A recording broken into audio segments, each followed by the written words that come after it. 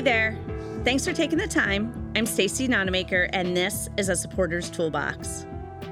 One of my dear, dear friends is enduring what no one should have to endure, her 5th round of cancer treatment. When I was talking with her on the phone last week, hearing the excitement I heard in her voice when she talked about her garden, I was reminded of the story of Viktor Frankl. For those of you who have not heard the name Viktor Frankl before, he was a great psychiatrist who, along with his wife and his parents, was deported to a Nazi ghetto in 1942. His father died of pneumonia from the ghetto's deplorable conditions, and soon thereafter, Frankl and his wife were taken to the Auschwitz death camp, eventually with Frankl being transferred to 2 additional camps, separating him from his mother and wife, both of whom also died. During this ordeal, Frankl came to believe that the only way he could survive and maintain his sanity was to embrace a sense of meaning and purpose. He was fond of quoting the philosopher Friedrich Nietzsche, who wrote, "He who has a why to live for can bear almost anyhow." For Frankl, meaning came from being a psychiatrist and physician to his fellow prisoners.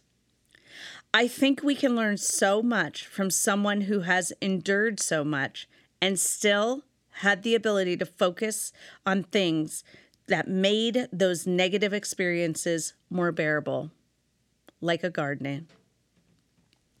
Some of you may be asking yourself, what is meaning? And as Frankl has asserted, meaning is discovered rather than invented. That is, meaning is individualized and unique, and it is up to each one of us to find our true meaning. In short, when we think about finding that meaning, we think of finding a reason to exist. You see, we know having a meaning or purpose in life is connected to overall health, happiness, and life satisfaction. We also know that it acts as a positive influence on resilience for those not so positive or unhappy times that inevitably pop up in our lives. Interestingly, most of us are on, though, this constant pursuit of happiness. But Frankl tells us that this is self-defeating and shouldn't be our intention in life. Rather, he says we should have a reason for happiness, then happiness happens automatically. And that reason is having a meaning or purpose in our lives. Since research shows that some people with mental or physical health issues may struggle to feel like their lives don't have meaning, it's important as supporters to create ways to help them find their meaning, to be very, very specific about it. When people are unable to find meaning, or when they lose or outgrow the meanings that they once had, because this does happen, they become troubled as a result of a failure to find meaning in life and to make life worth living. I'm not saying to make finding meaning a goal. It must be a side effect, if you will, or of other goals. In fact, some people conducted an online survey of more than 8,000 people across the world looking to assess this concept of meaning. And the results really reinforce that people who are actively searching for meaning in their life had lower life satisfaction and happiness. So these findings tell us that this meaning, perhaps elusive for some, comes from opportunities and finding it in other things we do, perhaps without even looking for it. So how can we wrap this up into the support you provide?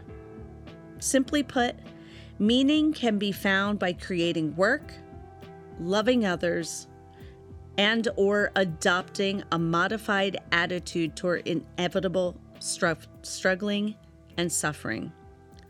The people we support often have long and undesirable histories, ones that may have been stressful beyond the imagination, ones that may have been oppressive, and ones that may have simply put the person in flight or fight mode for most of their lives.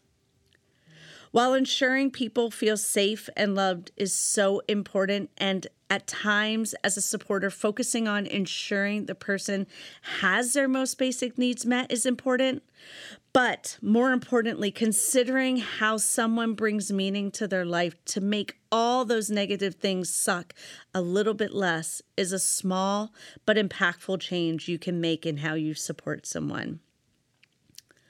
So consider how you can support and work with the person by doing things like creating something like art or a project in their home, developing relationships, especially in the places that the person frequents the most, finding purpose in pain or struggle through reframing negative experiences by finding the positive or silver lining. And I know that's not always easy. By embracing freedom and choices and find the meaning in any situation. Again, here's where there is so much importance placed on self-determination, autonomy, having choice and control over our lives. And finally, focusing on others and stepping outside of the, as I'm going to call it, woe is me box. Focusing on some of these things will, as Frankl says, allow someone to find the true meaning of their life through activity and engagement in the world and with others. I leave you with this question today. What is the person you support doing this week that can be a potential pathway to finding their true meaning? Again, thanks for taking the time. I know you're busy. Hope you took one thing away that can make today a better day for the person you support. Bye now.